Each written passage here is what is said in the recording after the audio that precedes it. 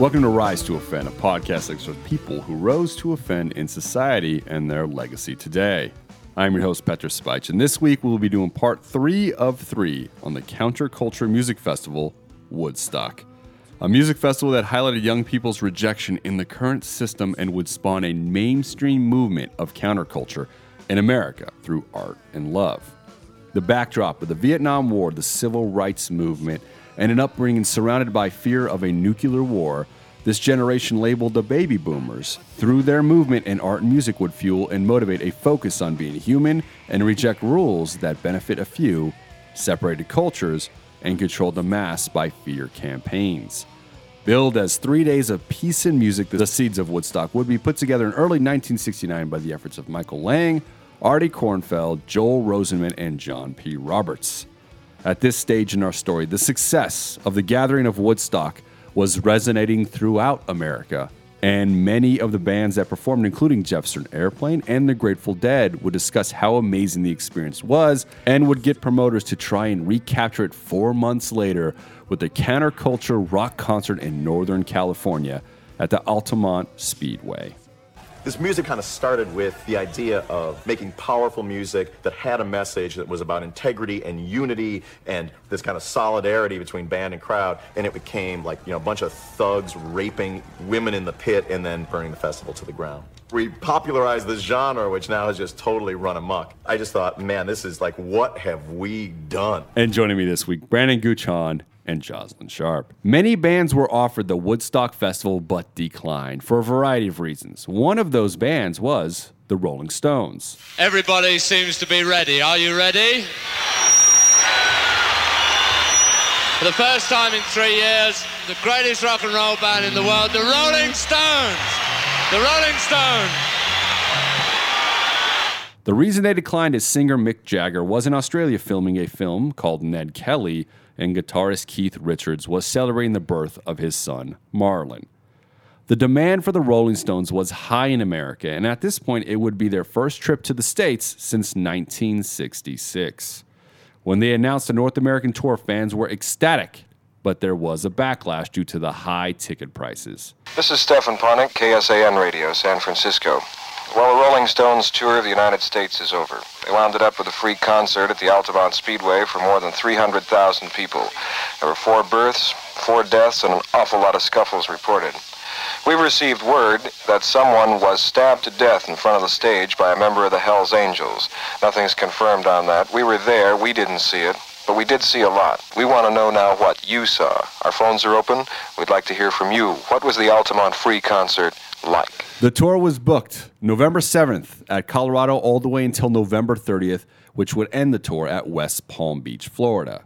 But as a reaction to the high ticket prices of the tour, the band would announce a free concert on December 6th, 1969 in Northern California. This idea would quickly be seen and labeled as Woodstock West, despite it having no direct tie to Woodstock. The thing is, it's just like everyone coming and having a good time, and the concert's not actually the proscenium of a theatre. It's like an excuse for everyone to sort of, get together and like talk to each other and sleep with each other and ball each other and get very stoned and just have a nice night out and a good day, I mean, do you understand? I do. It's not just like getting up there and seeing the Grateful Airplane and the sort of rolling dead. What are the challenges of trying to recapture a moment and festival 4 months after the original? The expectations are going to be insanely high. And once again, they're running into the same problems. 4 months of planning. You had how many people show up to the original festival? 500,000 people, and you're expecting to pull off this magic in another 4 months, and then completely forgetting all the major problems that happened during the concert. Like, learn something from your past mistakes. But again, money talks, and if we can capitalize, let's do it while the iron's hot. Let's strike while the iron's hot. Dick Carter's on the line. He's offering us the Speedway at Altamont. Hello, Dick, this is Mel Belli for the Stones. If they were to perform in the Speedway, is the Speedway open so that they can be seen from the people that can't get in? Yeah, I'm sure we can work something out because I want the publicity. You want the publicity? Right. Well, you take the publicity, and the Rolling Stones don't want any money. It's for charity, so I'll take the money. Right? All right. Well, why don't I do this? Why don't I talk with these people here, and then I'll get back with you, and then if we have to sign anything up, and if you need any insurance, which I'm sure you will want, and all the rest of that stuff, I'll work with you in the morning. Okay. All right. I'll call you back later then after I talk with them, Dick. Bye. Organizers were going to do a 3-day festival headlined by the Rolling Stones and the Grateful Dead, and immediately tried to make it happen at San Jose University's practice football field, but that would fall through. And the second venue they would attempt was at Golden Gate Park. But due to a football game between the Bears and the 49ers, that venue would be impractical and the city would not issue permits. So they'd finally find and settle on Sears Point Raceway. And the Woodstock lighting design and stage designer, Chip Munk, would construct the stage. Chip Munk was currently on tour with the Rolling Stones, doing all the lighting design for the tour they were currently on. Now, due to the fact that the Sears Raceway was on top of a hill and would face the audience, the stage would be built only 39 inches high. Then, the owner of the raceway stated that they would not let anyone on the raceway unless they got $300,000 up front, as per the agreement. The concert promoter did not have the money to give them and had to move the venue on December 4th. The concert was taking place on Saturday, December 6th. So they called in Michael Lang of Woodstock fame to help them move and find a venue in 48 hours' time, and he would find the Altamont Speedway. He's offered the Altamont Speedway. There's not enough room And there's for no it. time to move it. You got to tear down a stage and a We've scaffolding. got stage scaffolding. The phones are in, the generators are there, everything is left to go. It's anticipated that the amount of kids now traveling cross country, you may have anywhere from 5,000 to 20,000 kids starting to arrive sometime through the day tomorrow. They're all lining up at the airports to come in from as far away as New York. That now? Yeah. You got to be kidding. You have no idea what goes on here. It's an amazing phenomenon. It's like the lemmings of the sea. Mike Lang is on the line. Yeah, Mike. John says that he doesn't think you can make it over there at the Altamont Speedway. Do you want to talk directly to Mike? Yeah. Go ahead. Yeah, Mike. I got the impression from everybody over where you are that there was no way of moving to that speedway. We can do it. If we have to, we can. Nobody wants to, but if we have to, we can.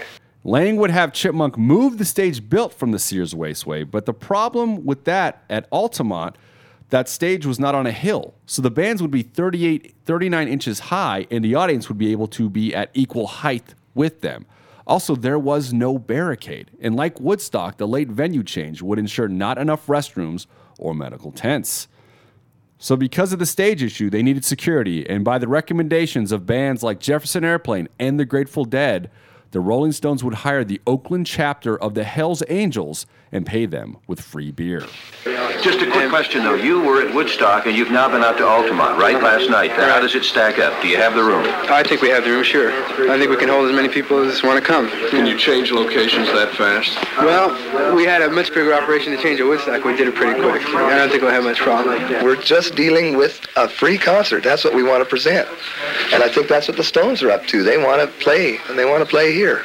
Is this going to be Woodstock West? Well, it's going to be San Francisco. Yep, an outlaw motorcycle gang would be used as security for the stage and the show.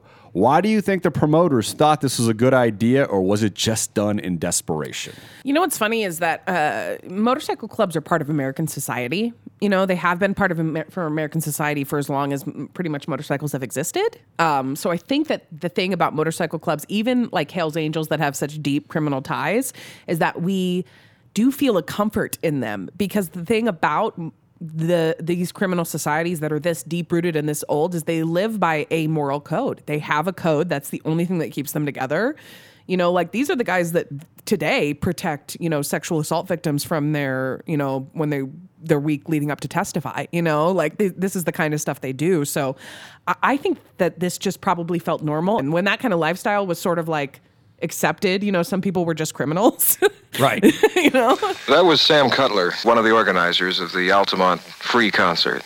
I think we've got one of the Hells Angels on the line, Sonny Barger. If I got that right, Sonny? Yeah. Okay, what's up? I didn't go there to police nothing, man. I ain't no cop. I ain't never gonna ever pretend to be a cop.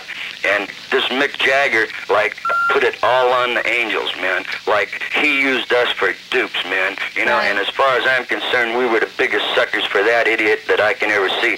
And you know what? They told me if I could sit on the edge of the stage so nobody would climb over me, you know, I could drink beer until the show was over. And that's what I went there to do. But you know what? When they started messing over our bikes, they started it.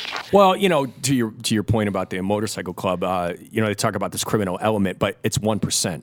There is a reason why motorcycles, if you ever look at a guy's jacket, if they have a little patch on it and it has 1% on it, that means he's the outlaw biker. They always say 1% of all bikers are outlaws.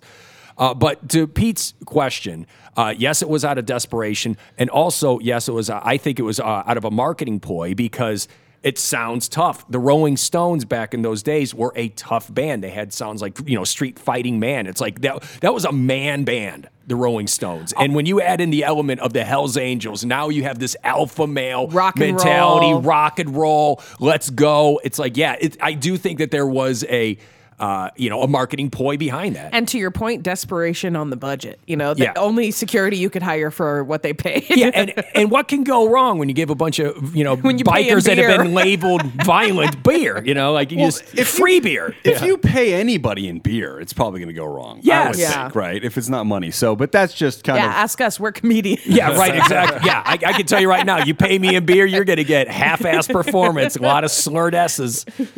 I don't know if you think we pay $50 for them things or steal them or pay a lot for them or what.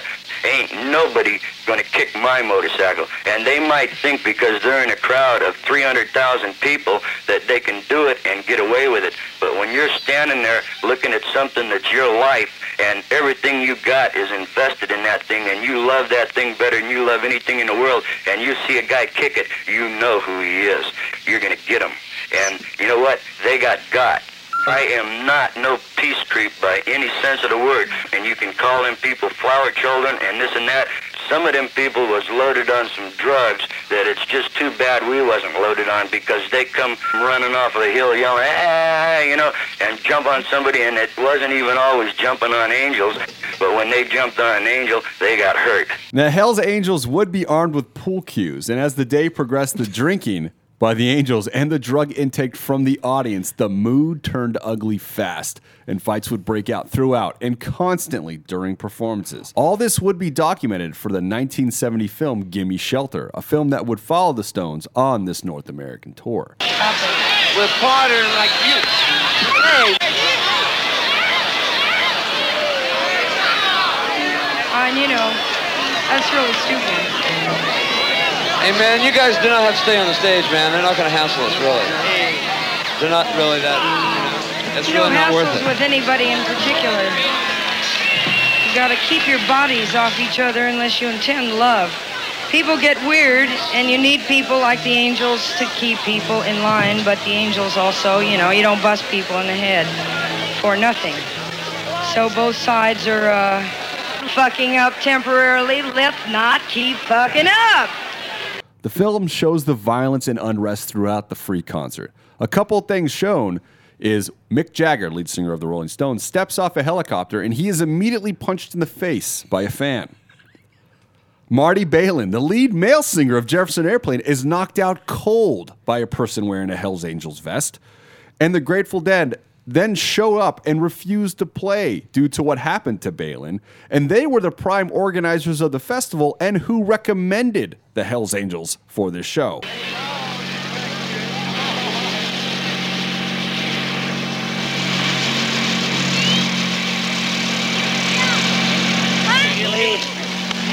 Oh, that's what the story is here? Yeah. Oh, bummer. Really, man. It's scary. Who's doing all the beating? Hells Angels. Hells Angels are doing beating on musicians? Marty got beat up. They've been fighting on the stage. Doesn't seem right, man. It's really weird, man. It's really weird. Oh, man. There's lots of people. Really?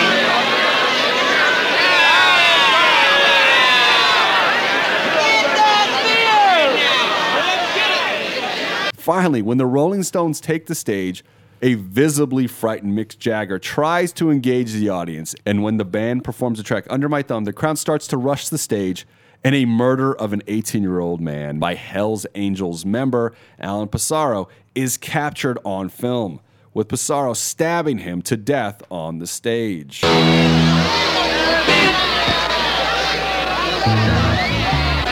People, I mean, who's fighting what for?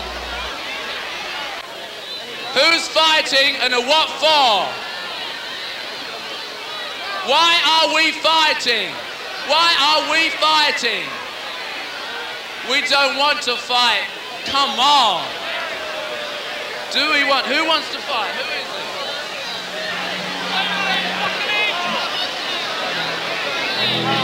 Hey, you know, I mean, like, every other scene has been cool. Like look, Cat, that guy there, if he doesn't stop it, man. Listen, either those cats call it, man, or we don't play. Come on.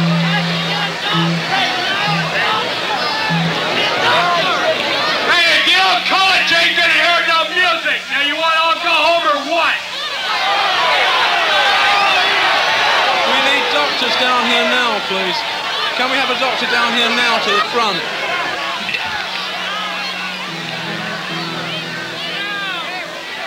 300,000 people attended the shows, and 2 other murders took place in hit-and-run capacities. And many cars were stolen, and property damage in the area would be excessive, and it would all be documented on film.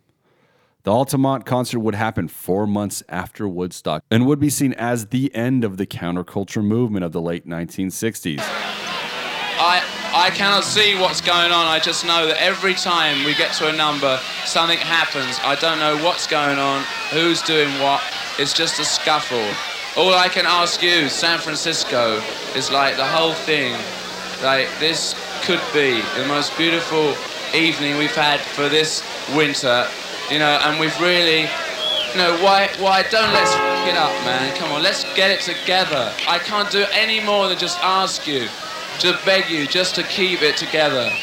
You can do it. It's within your power. Everyone, Hell's Angels, everybody. Let's just keep ourselves together. You know, if we are all one, let's show we're all one. Preach it, brother! Urgently, man. That's there's one thing, what we need, Sam. We need an ambulance. We need a doctor by that scaffold there. If there's a doctor, can he get to there? How devastating is the Altamont concert to the immediate legacy of what happened in Bethel, New York just 4 months earlier? Okay, you're talking about accidental death that happened in Woodstock. One. Yeah, accidental death. And then you're talking about no murder. Cases of other violence. Yes, and no cases of other violence. Somebody punched Mick Jagger in the face. Yes. Kill that man. You can't even get any satisfaction. Now you're going to punch him in the face. It's like, so, I mean, the idea is, yeah, dude, once there's murder taking place and then it's captured on film, I'm sorry, it's a wrap. We've already seen exactly how much the counterculture can move. You have parameters. Once you break outside, it's not just counterculture anymore. It's straight up anarchy, and there's going to be death. Is there an officer? Is there a policeman here? What happened here anyway? Yeah, he pulled out a gun. He did? Yes, the Hells Angels took the gun away from him. One of them has it now. He showed it to me. And they proceeded to put him down on the ground and start kicking him. And he has a couple stab wounds in his back and one over his ear. And tried to keep him alive, and when we got here, the doctor checked him out, and that was it. Pronounced him dead as soon as the morning. We have a request from the native. I want him to die. Don't let him die. He won't die. No, they're going to do everything in their power. But I can't hear his heart. No, don't worry about it. Don't worry about it. We're going to put him in his whirly bird, and they're going to I have to go with him. Okay. Get back, please. So you have 2 examples, though. You have Woodstock East, or Woodstock as we know it, 69, peace, love, beautiful, even though it was set to fail in every way possible. Woodstock West, anarchy, murder, mayhem, burglary, riots. So you have the 2 polar examples of what can happen with free concerts like this. And that's why Woodstock is still considered such a magical event, because all those things that happened in California, what, 500,000 people? More people There's 200,000 more people that showed up in Woodstock as opposed to the California concert with the Stones. And there was no murder. 2 less people died. 2 less and people no died. rock stars got punched in the face. Yes, no rock stars were harming in the filming of this production. That's what happened at Woodstock. Yeah, it's all right. It's kind of weird up here. Hey, man, I'd like to mention that the Hells Angels just smashed Marty Ballin in the face and knocked him out for a bit. I'd like to thank you for that. There's other ways. Wait, is this on? You're talking to me, I'm going to talk to you. I'm not talking to you, man. I'm talking to the people that hit my lead singer in the head. You're talking to my people. Right. Now, let me tell you what's happening. What's happening? Hey! Oh! No! Hold it! No! Oh, fuck.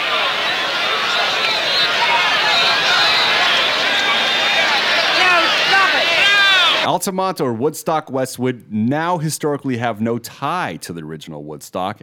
And as time went by and the documentary film Woodstock became a huge hit in theaters, the distance between the two shows would start and now have little to no ties historically. So it's farewell to the 60s. Perhaps not the best decade in history, but certainly not the worst either. There may be good reason to look back in anger, but perhaps because of what happened in the 60s, there may also be reason to look forward in hope. Let's hope so, anyway. Howard has a comment. Howard? Frank, the years of the 60s, which end in a few hours, have a bad reputation that is not entirely justified. Some things got worse, obviously, like dope addiction and consequent crime, but most essentials got better. Food is more and better, even in Asia, where formerly famine nations are now self-sufficient. It's easier, not harder, to get a job. Race discrimination is less, not greater. The really big thing that changed in the 60s is our own outlook. Pollution and poverty have always been with us. We just became aware of them and insistent that something be done. The consumer has always been hoodwinked by powerful producers. We just decided we won't stand for it. We began to rebel. TV and other news coverage is better, not worse. We simply developed more demanding standards. The Vietnam War is hell, but all wars are. We just grew a different threshold of the amount of hell we will take without shouting. President Eisenhower used to say that there can be no progress until the hearts and minds of people change. Well, that's what's happened in the 60s. They changed with a vengeance. Mediocre government, lazy administration, the negligent rich have always been with us. The change is we won't stand for what we once accepted as normal. I don't believe this is contrived optimism. I believe it's factual, that the sour 60s will in time's fullness be seen to have been an era of rare creativity. Standards were set higher than they've ever been before, and a resolve that those standards be met was born that is much meaner than any resolve we've had before. Every anniversary of the original Woodstock would get a show, starting with its 10-year anniversary in 1979, where many of the same performers would get on stage, but the show would take place at Madison Square Garden. The vibe would be similar to any other rock and roll concert. Then at the 20-year mark in 1989, what would be known as the Forgotten Woodstock would happen at Max Yasgur's farm in Bethel, New York. The concert would take place on the same dates, and a total lunar eclipse would occur during the event. Now, this event just started with a folk guitarist named Rich Pell, and there would be no promotion and just word of mouth. No money was being made, and there was no stage, but just people playing in the field of the original performance. When all was said and done, over 100,000 passerbys attended the event, with many unknown or local musicians performing. The success of bringing people to Woodstock 20 with no-name artists or performing showed original promoters that the name Woodstock could draw 100,000 people without even having an artist behind it.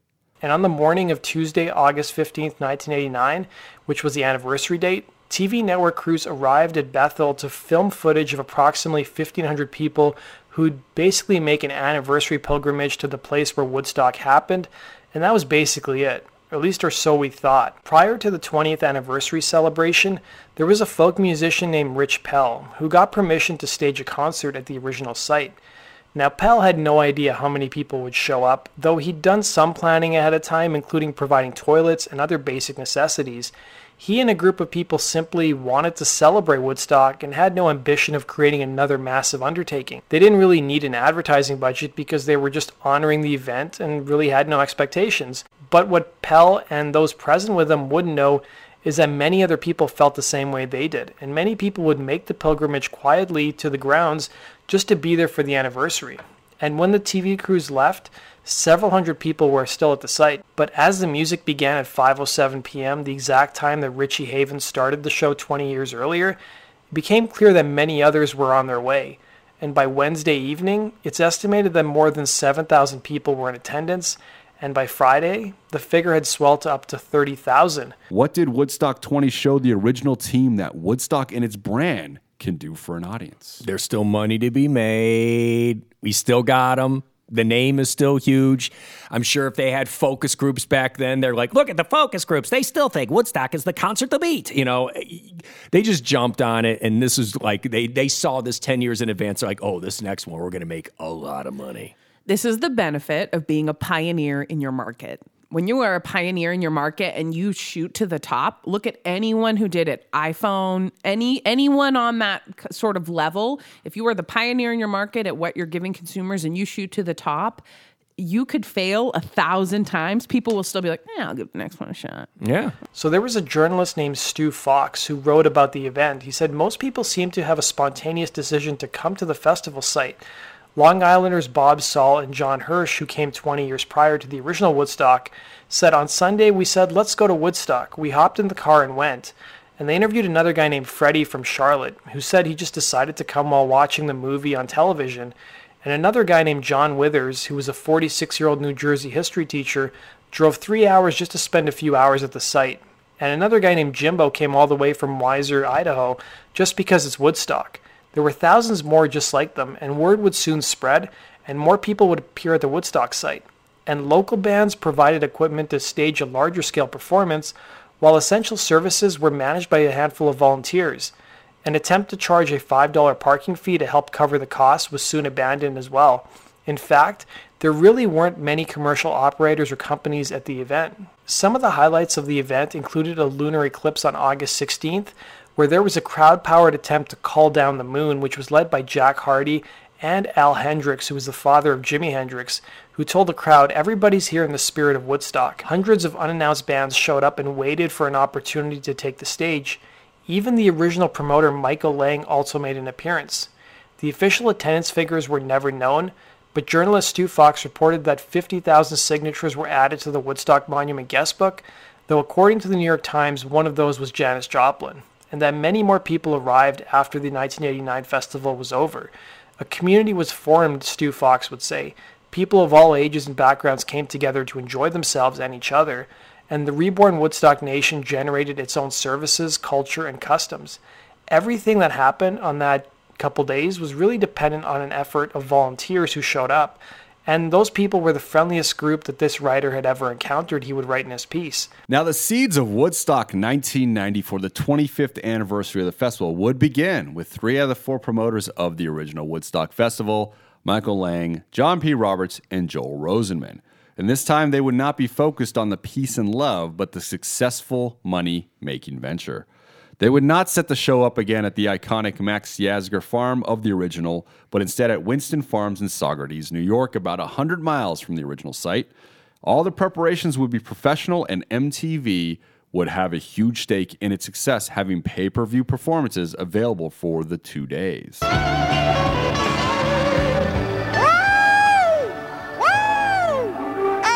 Welcome back to Woodstock 94. I'm here, Bill Bellamy, and I am being mesmerized by all this great music, peace and harmony. You, my friend at home, should make sure you see the entire event. All you have to do is call your local cable company. It's a pay-per-view concert.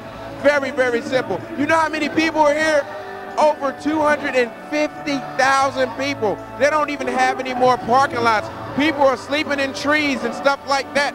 Birds are there's even not one room for a bird. All the birds are here. The festival would be billed Woodstock 94, 2 more days of peace and music, and would be geared to the musical revolution that the Generation X youth would be a part of, and that would be grunge and alternative rock. They didn't have one of these at the first Woodstock, but look around. This is a store at Woodstock, and this guy gave me this. That's salt and pepper, right? You guys selling a lot of stuff here or what? Loads, man. So people come here to Woodstock and they just want to buy loads of CDs, right? CDs, cameras, everything. They're selling cameras. Selling any binoculars? selling a lot of binoculars. Because you could hardly see from over here. A lot of people over there, so people won't stand back here, so they'll get the binoculars. You know, those binoculars, they help you see, right? Speaking of Salt and Pepper, we're going to show you a video from them, and they're performing here at Woodstock. Here's Shoop. Check it out. How important is a musical revolution to a festival's success like Woodstock 94? I don't think it's not important at all. We've already seen what happens when they get bands that have no name and no popularity. They can still pull 100,000 people. All they want is just people talking. And because MTV is behind it and because MTV is throwing commercials behind it, now people are talking. Because back in 1994, Pete, you can back me up on this, all we did was watch MTV. That's all we did. And if it wasn't music videos, it was the spring break. It was the covering of people. They were live outside at concerts. And that's the thing. And it was because MTV is called Music TV. That's when they actually made music the focal point of the channel. So yeah, you would see, spring break and stuff. But again, it was people, it was music. It was constantly surrounded by music. And nobody was doing it better than MTV. MTV had the youth. And once you get the people that have the youth, it's a wrap. You're going to make money. Trent, you were very candid because you actually said, I'm really only coming here for the money. And obviously there was a lot of bad press saying that it was, Woodstock Inc. Do you feel with the atmosphere here that maybe you might have been wrong? No, I mean, my incentive for coming here was two main reasons. One was I thought it would be a fun show to play, and secondly, they offered us a lot of money to play, and with the money we made from tonight's show, we can fund a tour that we would have lost an unbelievable amount of money to do, because we took a lot of production out, and I weighed that out. We'll just go out and just try to do the best show we can, and I feared after I committed to do it that it would be a corporate nightmare with a Pepsi logo behind the Woodstock thing. But from being here, I've got a pretty good vibe, and I'm pleased to see that it's turned out to be, so far, a pretty positive thing for the fans that came here to see it. Oh, great. I think I'm going to disagree. I think that you do need a musical revolution that the youth can jump to for something like this to be not only marketed, but to be sold, and for someone to be like, I have to come to an event. I don't think you can get 500,000 people to any event in modern times because there's no revolution that speaks to an entire youth culture like music used to. Okay, right. If you're talking, there's no Vietnam War. I don't believe. Yeah, but I think alternative rock and grunge had all the youth, man. It had it all. Where's a genre in the last 20 years we want to talk about? Before 1994, you had the US Festival. I mean, it's like no, not before 1994. Okay, I'm talking about now. Past? No, there has not been one. There has not been one. So how's that not a factor? Because I believe right now, because what I'm saying is up until then though, there were musical revolutions. I just think that right now, the way music has been packaged, it will prevent that from ever happening again. But to Pete's point, the musical revolution of grunge was different in that it reinvigorated people going to live shows. It reinvigorated the concert-going experience, the same way that hair metal did. I just think that the only way for this thing to work was they had to go after the youth. I still remember 9 Inch Nails, and I still remember Green Day. I still remember those guys getting mud thrown at them. It was total chaos. Could you see yourselves coming back 25 years from now and doing Woodstock? I'll be dead. These guys will be car salesmen. Why are you going to be dead? I'm bleeding, look.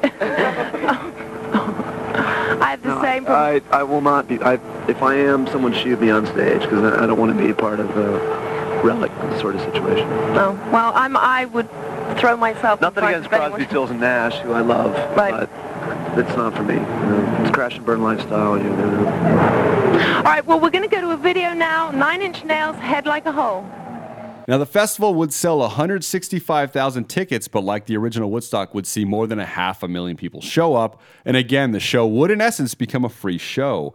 But the conditions were completely different, with a large security on hand to watch the crowd and food and beverage vendors throughout. All the necessities for this atmosphere was accounted for, and the audience would again be very peaceful and get along.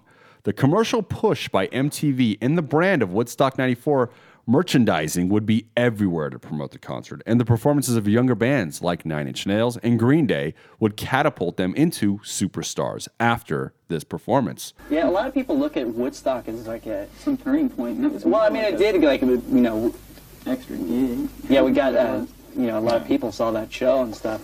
But to tell you the truth, we played kind of bad. That we weren't that good that day. And the thing is we're like 30 feet from the audience. It was way back, and then finally those kids can huck that mud though, you know. And well, those kind of shows are like half about the music and half about, I guess, being there. Right? Yeah, half about having the biggest barbecue that you can. Half about taking hundreds of dollars from suckers. Woodstock 94 was a profit-making venture first and foremost that went off without a hitch and capitalized in every way for the music. Does this leave a bad taste in your mouth for the brand, or is this just the evolution of the original? I don't know. I think that there is this concept of nostalgia that humans have, where we do not want things that we love to evolve. We want them to stay just the way we remember them. Yeah, and that's not the way things work, especially in society. Everybody's always moving forward, and it is inevitable when you are turning art into a consumer product for the consumer products related to the art to evolve with the art. You know, Woodstock 69 really defined a generation, even if those people did go on to be bankers and lawyers instead of poets and sheep shearers. It was really a culmination of all the ideals of the 60s for some Americans. Things that seem, I don't know, a little trite today, like peace, love, and brotherhood. The music was really an afterthought, and in fact, some of the performances really weren't very good.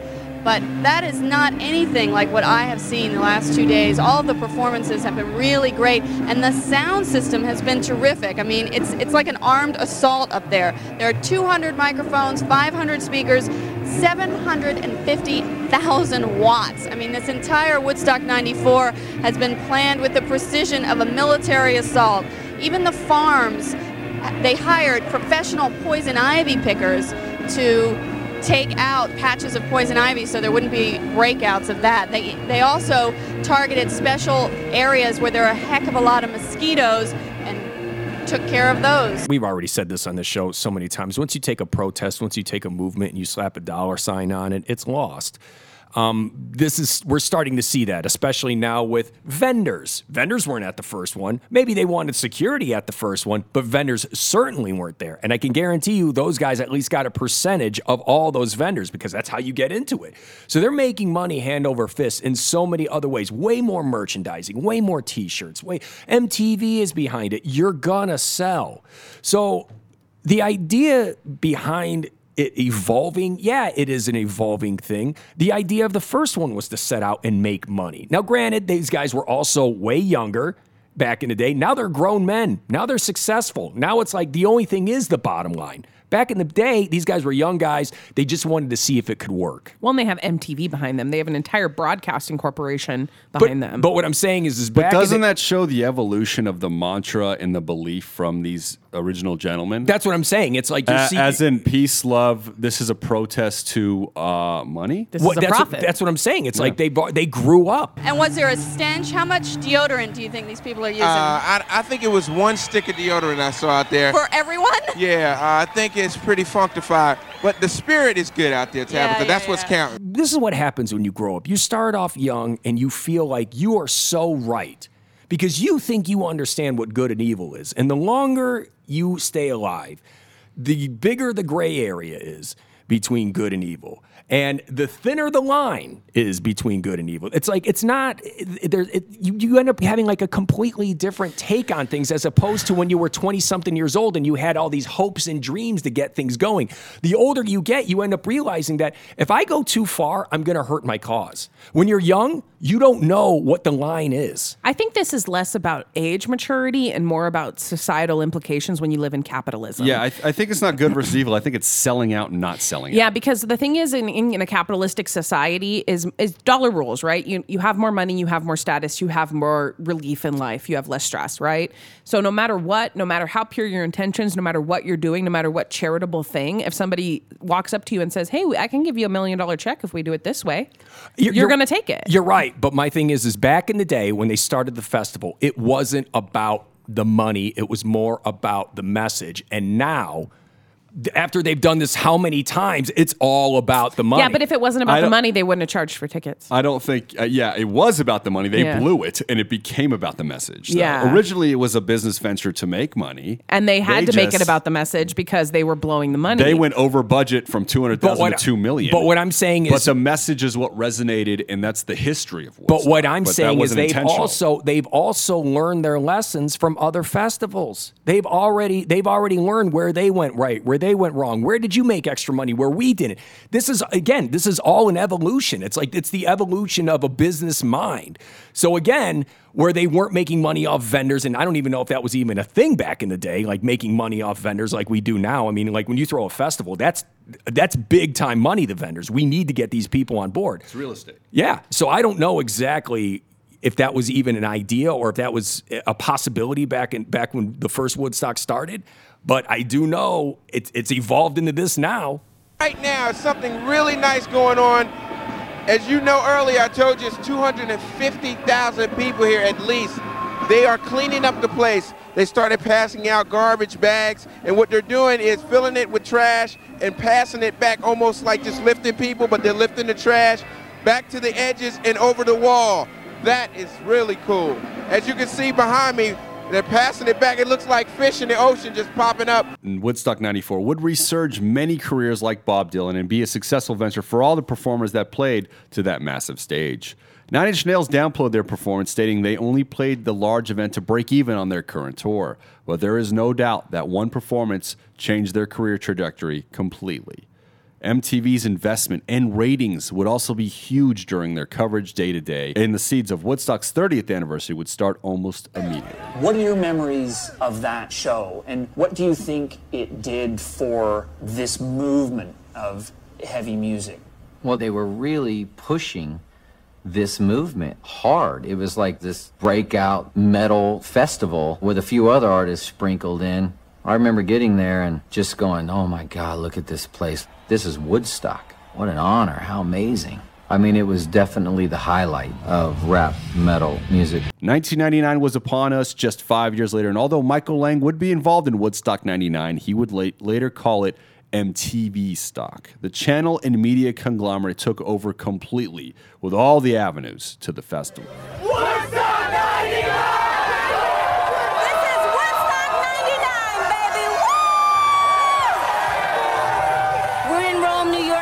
From the original Woodstock site, but of course, things are a little different in 1999 than they were in 1969. This time, it would be set in Rome, New York, and being held from July 22nd all the way to the 25th instead of late August. Woodstock 99 would add 2 extra days from 94 and an extra stage, having 3 this time. Woodstock 94 only had 2. For us, too, it was crazy. I think it was the greatest show we ever played.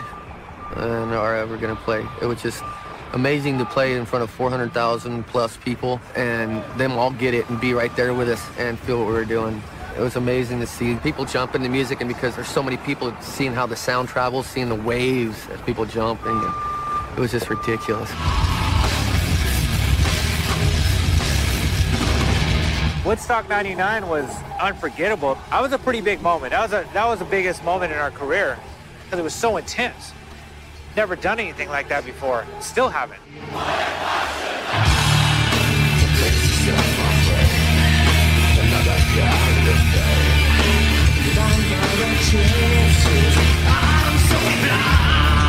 We rocked that place that first night, and everybody had fun. The second night, Limp Bizkit it up for everybody.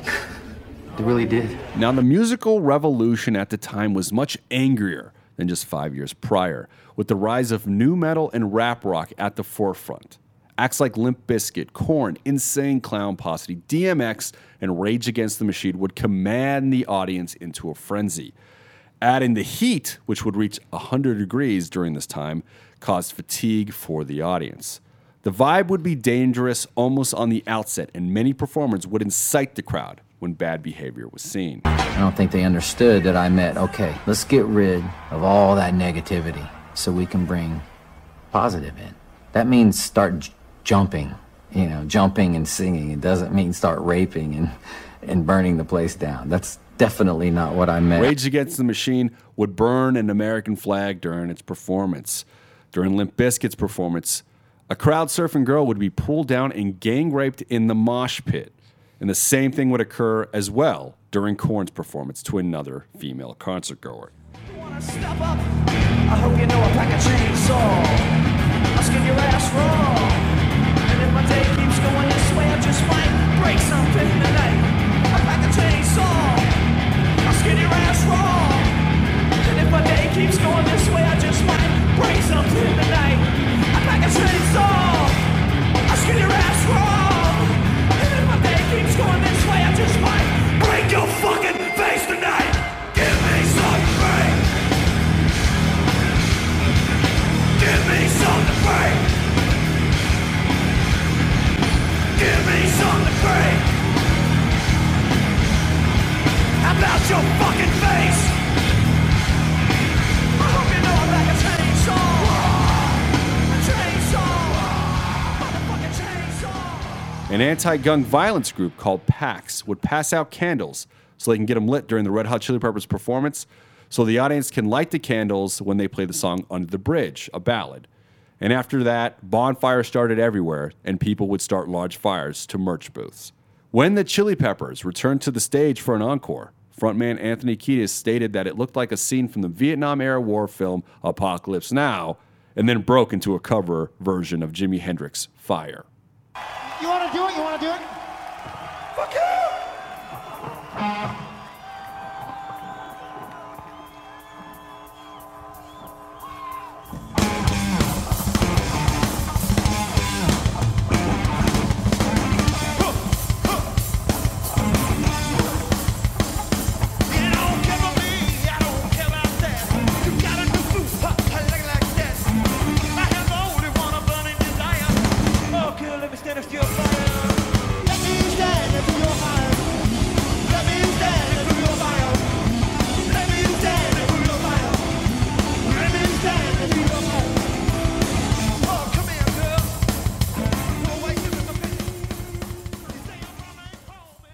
What is the artist's attitude toward the audience in Woodstock 99, and do they hold any responsibility for trying to incite an audience of 400,000 people? I think you have a responsibility when you are an artist and people are there to see you, when you see this kind of things happening, to stop. You don't continue to play. You don't continue to give the people. If you are not going to play like adults and play by the rules, then I don't give a fuck what ticket you paid for. You forfeit your right to this experience. You might be right on that, but at the same time, though, we're just expecting artists who are so full of themselves, who have been, also probably on drugs. Probably on drugs. You're asking them to stop acting like gods, and that's part of what they do. Like, that's why they are where they're at. Their job's not security. Their job's not security. They get off. When it is a great show, you know that frontman is also having a great show. I've been to shows where the frontman is watching the audience and he's pissed. I've been to The Cult, and I watched Ian Astbury just goes, "You guys suck." And it's like he did like probably 6 songs and then he was done. Like, it was the weirdest concert I've ever been to. But then I've seen other bands where there's probably 20, 30 people. A band called Terror I saw open up for Suicidal Tendencies, and there might have been 50, 60 people at the House of Blues, and I've never seen someone command a rabid group like this. And it was incredible because you're in on it. This guy's getting off on his power. The people are gravitating towards it. It is amazing. You as a young man, especially in my early 20s, there's something about that just gets my blood going. But unfortunately, the when you're in rapes and that the moment, bonfires. no, but when you're in that moment, though, and especially as a frontman, you don't know what's going on. I'm pretty sure Fred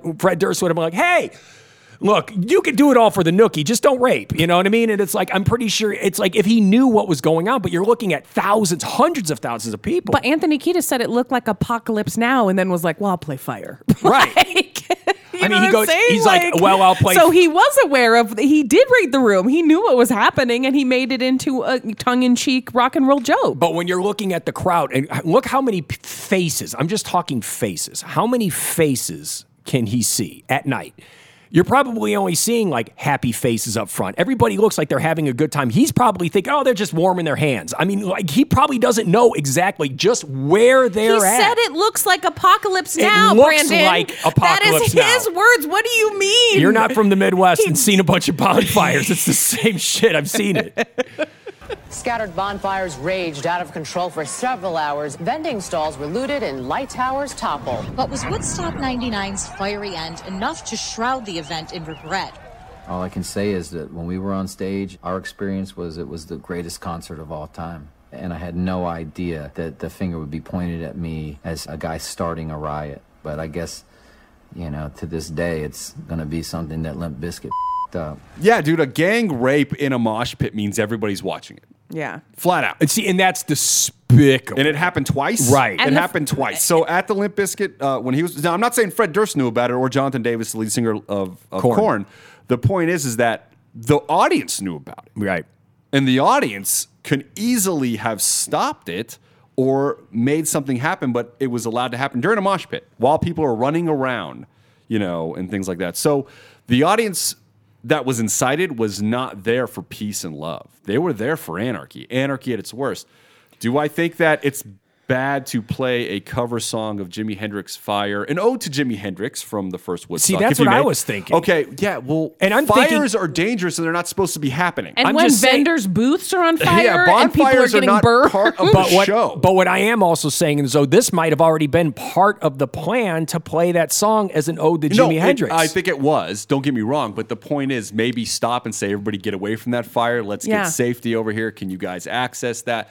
Let's stop partying, because what you're doing is, in essence, somebody out there is going to listen to that song and be like, start more Anthony fires. Kiedis did have an addiction to I drugs. write so into maybe my he will. didn't read it. I write into my will that I want fire played at my funeral, and then I'm burned alive. Oh, Do you dude. think that maybe someone makes the Yeah. judgment I want call you to, to switch it up? Play. You know? I want you to explode me.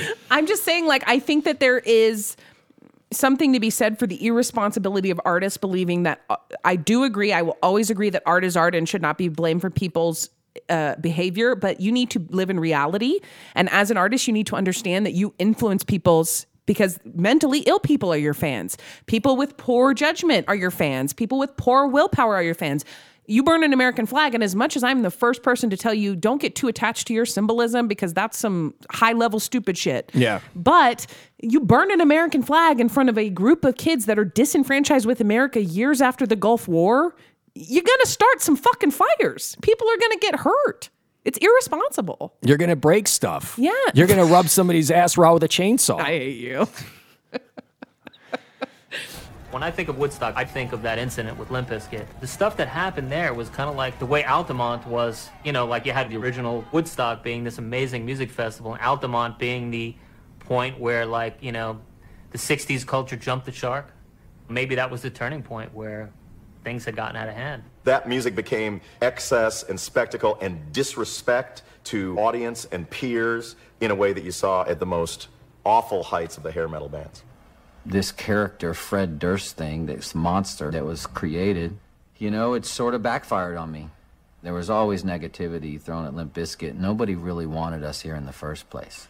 You know, nobody really wanted rap in the first place, and nobody really wanted metal in the normal world. So rap metal, oh, now the metal guys don't want it, and the rappers don't want the metal. So I just think that I'm just that guy, I guess. Yeah, maybe I'm that guy. Now, here's a quote from MTV News correspondent Kurt Loder that is on the Woodstock 99 Wikipedia page. It was dangerous to be around. The whole scene was scary. There were just waves of hatred bouncing around the place. It was clear we had to get out of there. It was like a concentration camp. To get in, you get frisked to make sure you're not bringing any water or food that would prevent you from buying their outrageously priced boots. You wallow around in garbage and human waste. This was a palpable mood of anger.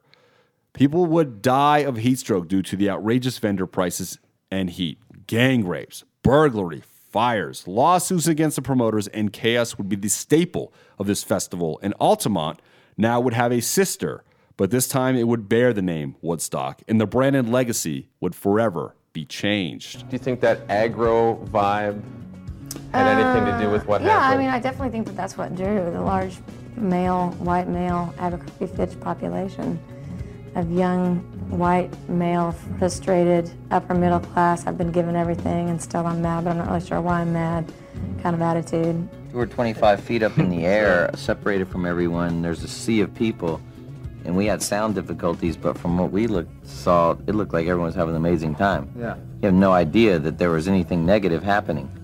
Is this the end of Woodstock? Don't be so sure. It's still a powerful brand name, and there's still money to be made. Woodstock 99, goodbye and maybe good riddance. What did Woodstock 99 do to the brand and legacy of Woodstock?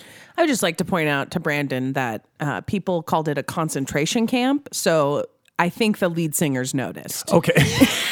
It's like, that guy's skinny. I just want to point out that if people feel like it's a concentration, it was probably pretty obvious. Yeah. People are starving, not drinking water. Yeah, 100 degree heat, packed into a place. The thing about humans is we love our culture. We love our religious culture, our spiritual culture. We love whatever culture we're a part of, whether it's our racial culture, our country's culture, counterculture, the culture that you live in with your music, right? And the thing is if you create a culture, you must maintain a culture. So this was my point earlier about being irresponsible and allowing certain things to happen, is once you allow things that are against what your culture's values are to penetrate a cultural celebration that is in that sort of part of society, you have violated the rules of that society and it no longer exists. We were just afraid that we were going to get hurt. We had we all had pipes and stuff trying to protect ourselves because we didn't know what was going to happen. It started off with just a few bonfires in the garbage cans, and then before we knew it, the stage was part of the stage was on fire, and then the tractor trailers, and then explosions, and it's pretty disgusting. I can't believe that people would wreck the place like this. The absolute weirdest thing I saw was the fact that over there, about 40 yards or so, was 4 ATM machines, and they managed to disappear in under 2 minutes. First, I was afraid for the stuff. I was afraid for all the merchandise. I was afraid it was going to get stolen. Then I was just afraid. I didn't want to get hurt. I didn't want anybody I was with to get hurt. And it really bothered me because this is supposed to be about peace, and it was destruction for no reason. Well, you were talking about, it started off as a concert for peace and love, and the exact opposite happened. Obviously, that's going to forever tarnish the legacy of Woodstock. And people are going to remember that. Just like I just got done saying on this very episode, I remember Billy Joe Armstrong getting hit with mud. I remember Trent Reznor tripping his guitar player with the That's 94. That wasn't happening in the original Woodstock. Like, Jimi Hendrix was like running behind his bass player and tripping him, possibly causing him to hit the back of his head on the stage. Like, that wasn't happening. So I really do think that the 94 Woodstock, with some of the images that we saw in there, was anarchy, people throwing mud. And it's not like there was violence or anything like that, but we were watching that on TV and I'm like, this looks kind of out of control. I want to do this. Then you had 5 more years of promotion saying, yo, this is going to be this crazy. And then you hire bands that are straight up male party bands. Anarchists. Punk rock. That's it. And it's like, so the music wasn't necessarily angry back in the 60s. They were angry. They had a reason to be angry. They were mad towards the war. But they were fighting it with love. They were fighting it with love. Now in 99, it's like, what the fuck are you fighting?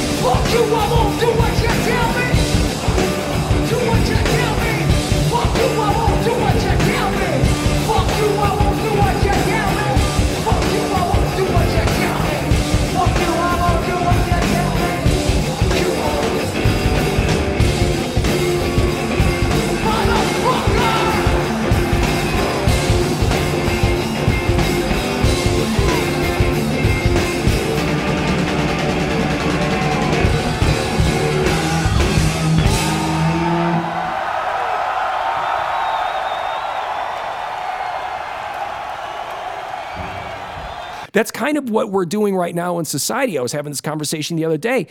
All we do is charge up our young people, and we've been doing this for years. All the cartoons, comic book movies, do something, be a hero, stand up for what you believe in, do something, be a hero, stand up for what you believe in. Well, these kids, they want to do the right thing. They want to be the hero, but they're so charged up and they're like, all right, now get out there and fight evil. And then they run out of the house like, where's the evil? I don't know. And then what they do is they find the smallest, tiniest crime and they overreact because they think they're doing the right thing. That this is exactly what's going on in Woodstock right now. This is exactly what's going on with the music. It's like the music, the vibe, the musical revolution. It wasn't violent, but it was dark. The music was dark. These guys were talking about emotions. They were talking about depression. They were talking about real life things, about themselves. All the music was internalized. And now we have 5 more years of internalized music. It's not bringing people together. But alongside the good-natured debauchery, there was an undercurrent of male aggression, with young women as the all-too-frequent targets. Just because a girl wants to go crowd surfing or whatever, that doesn't give the guys the right to molest them, you know what I'm saying? It was disgusting. I was molested, and I hate all men now. And you would do it again? Of course. 8 rapes and sexual assaults during the festival were reported to New York police, who have made an arrest in one of the cases. I think this has a lot more to do with what happens when you pump money into something that's supposed to be about message. But when you maintain that message as the priority, you can have a really profitable business with a really lovely core. We see it all throughout. We have tons of businesses in America that profit in capitalism, but they keep message as number one. The issue here is at some point along the path with Woodstock is they forgot that they needed to have a reason to be up there. They didn't just need to throw Woodstock to throw Woodstock, but they needed a reason to be up there. And they kept pumping money into it. And when you pump money into it and it becomes about profit, the message gets skewed. And that's how things become like this. Bands were playing for money. They were gouging the fans. It was only set to build money. When we talk about part 2 of this episode and we talk about the spiritual place up in Bethel, New York, where this thing happened, everything was set to fail. And money didn't matter. Yet it came back from the documentary film, and everybody was there for a reason, okay? That is completely gone by 99. 99 was just set to burn the brand of Woodstock, pay the artists an exorbitant amount of money. All those artists were just there for a check. They didn't give a fuck about the fans. And that's what I'm saying. And then after this all happens, they're going to walk away. They're going to take the lawsuits, and then people are going to walk away with their checks, but nobody gave a shit. There's no purpose behind this, except to make money off of the youth. Excuses for the boorish behavior were far more abundant than the venue's minimal amenities, like free water or toilets. It's coming out of the seats. I mean, that shouldn't be for us. There was the oppressive heat, the ugliness of Griffiths Air Force Base, and of course, the high prices for food and drink. You know, at this point, people were so broke and so out of it, they didn't give it. They were getting something out of Woodstock, whether they had to tear it down or hurt somebody. To me, what I saw Woodstock 99 as compared to the first Woodstock. You look at the first Woodstock and the attitude was different, obviously. The music was different, obviously. The difference is the artists also were behind the music. The artists were not behind the music. The artist was also behind the message. They were fully behind the message. Limp Bizkit wasn't behind the message. Korn wasn't behind the message. They just wanted to outdo the guy that was before them. And how do you outdo a band?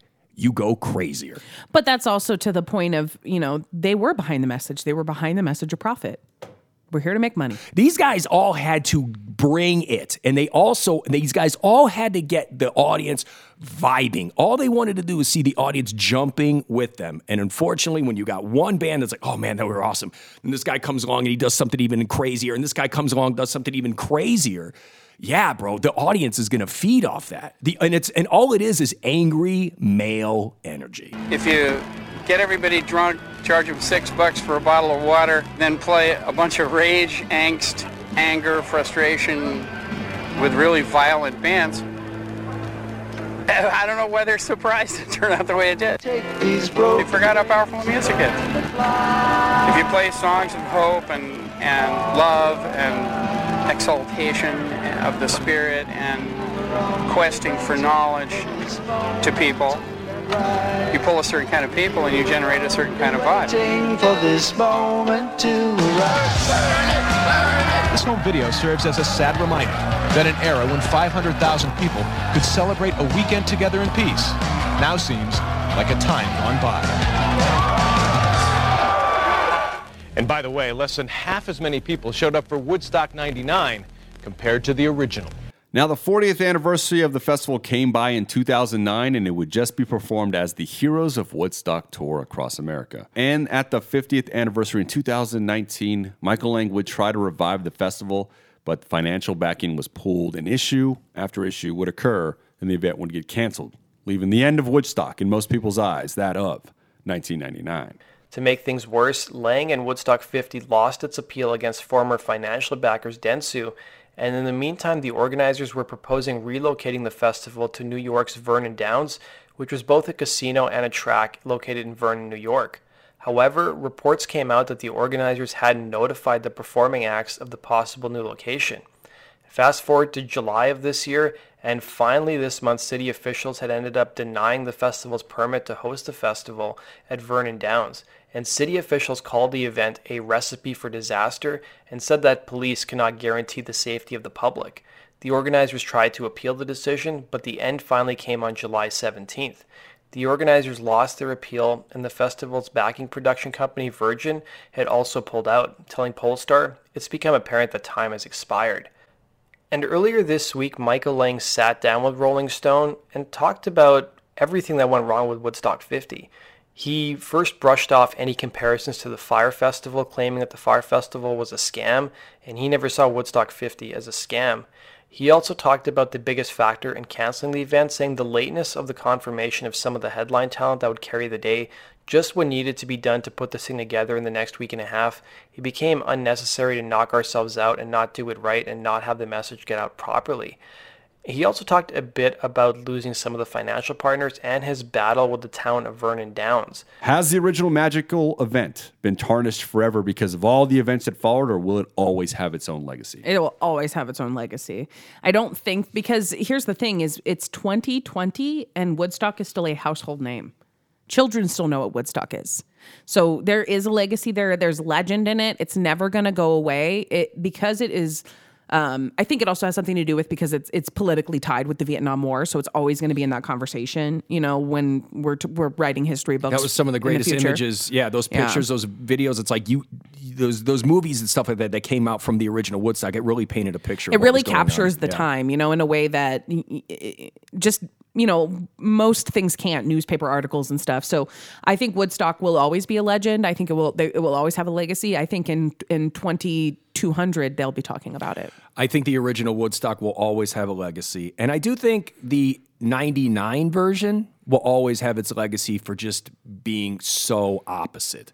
This is what happens when you let the wrong people get involved. This is what happens when you let ego get involved instead of the message. Well, and it's also what happens when you don't evolve in the right ways. Woodstock did not start off as a festival for festival's sake. Right. It started off for the love and the music. That's what it was about. You were going, the people that were there, they were there for the feeling. That feeling has never been remade. That feeling cannot be bottled up. That feeling can't be sold. You took a festival that started off about peace, love, and music, and then you ended it with fire and rape. I remember getting off the stage and having some policemen with my manager come around me and say, "Fred, I think you kind of incited a riot."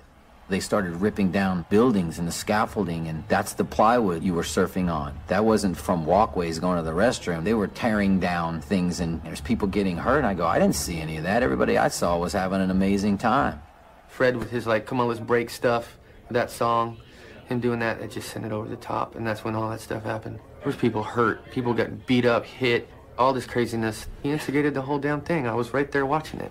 It wasn't a fun Woodstock type love fest. It really turned violent. It turned ugly. It was really a dark moment in music, and instead of stopping the show, Fred Durst stoked the flames. 3 days of music, peace, and love ended with arson and rioting early today at Woodstock 99. Whatever the reasons, concertgoers began destroying property, starting fires and rioting.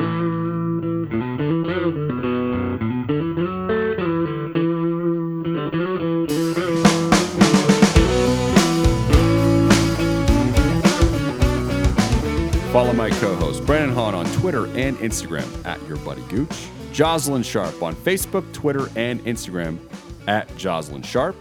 Sylvia Alvarado on Twitter and Instagram at It's the Sylvia. And follow us on Facebook and Twitter at Rise to Offend, and on Instagram at Rise to Offend Official. And make sure to listen to us every Monday on the Metal Sucks podcast on metalsucks.net. Email us comments, questions, errors we may have made, or any figure you would like us to cover, risetooffend@gmail.com. Discover the story of Woodstock. Pick up the books by Michael Lang, Artie Kornfeld, and many others for each personal take on the festival. Watch the feature film documentary, Woodstock, 3 Days of Peace and Music, in the director's cut version, all available where media is sold, and check out David Hoffman on YouTube for many documentaries on the culture of the 60s and his studies on generations in American culture. And make sure to watch the videos for Woodstock 94, Woodstock 99, and the documentary film The Rolling Stones' Gimme Shelter for a bird's-eye view on all the bands and performers at these shows and the events that followed. All content on this show is copyrighted by its owners. Thank you all so much for the reviews on iTunes. These 5-star reviews are helping this show grow and is all we can ask from you guys. Please, if you listen to the show and appreciate all the hard effort behind it, review the show on iTunes for us. It truly means the world that you take the time to listen and to review the show. Until next week, repeat offenders, RTO Podcast, signing off.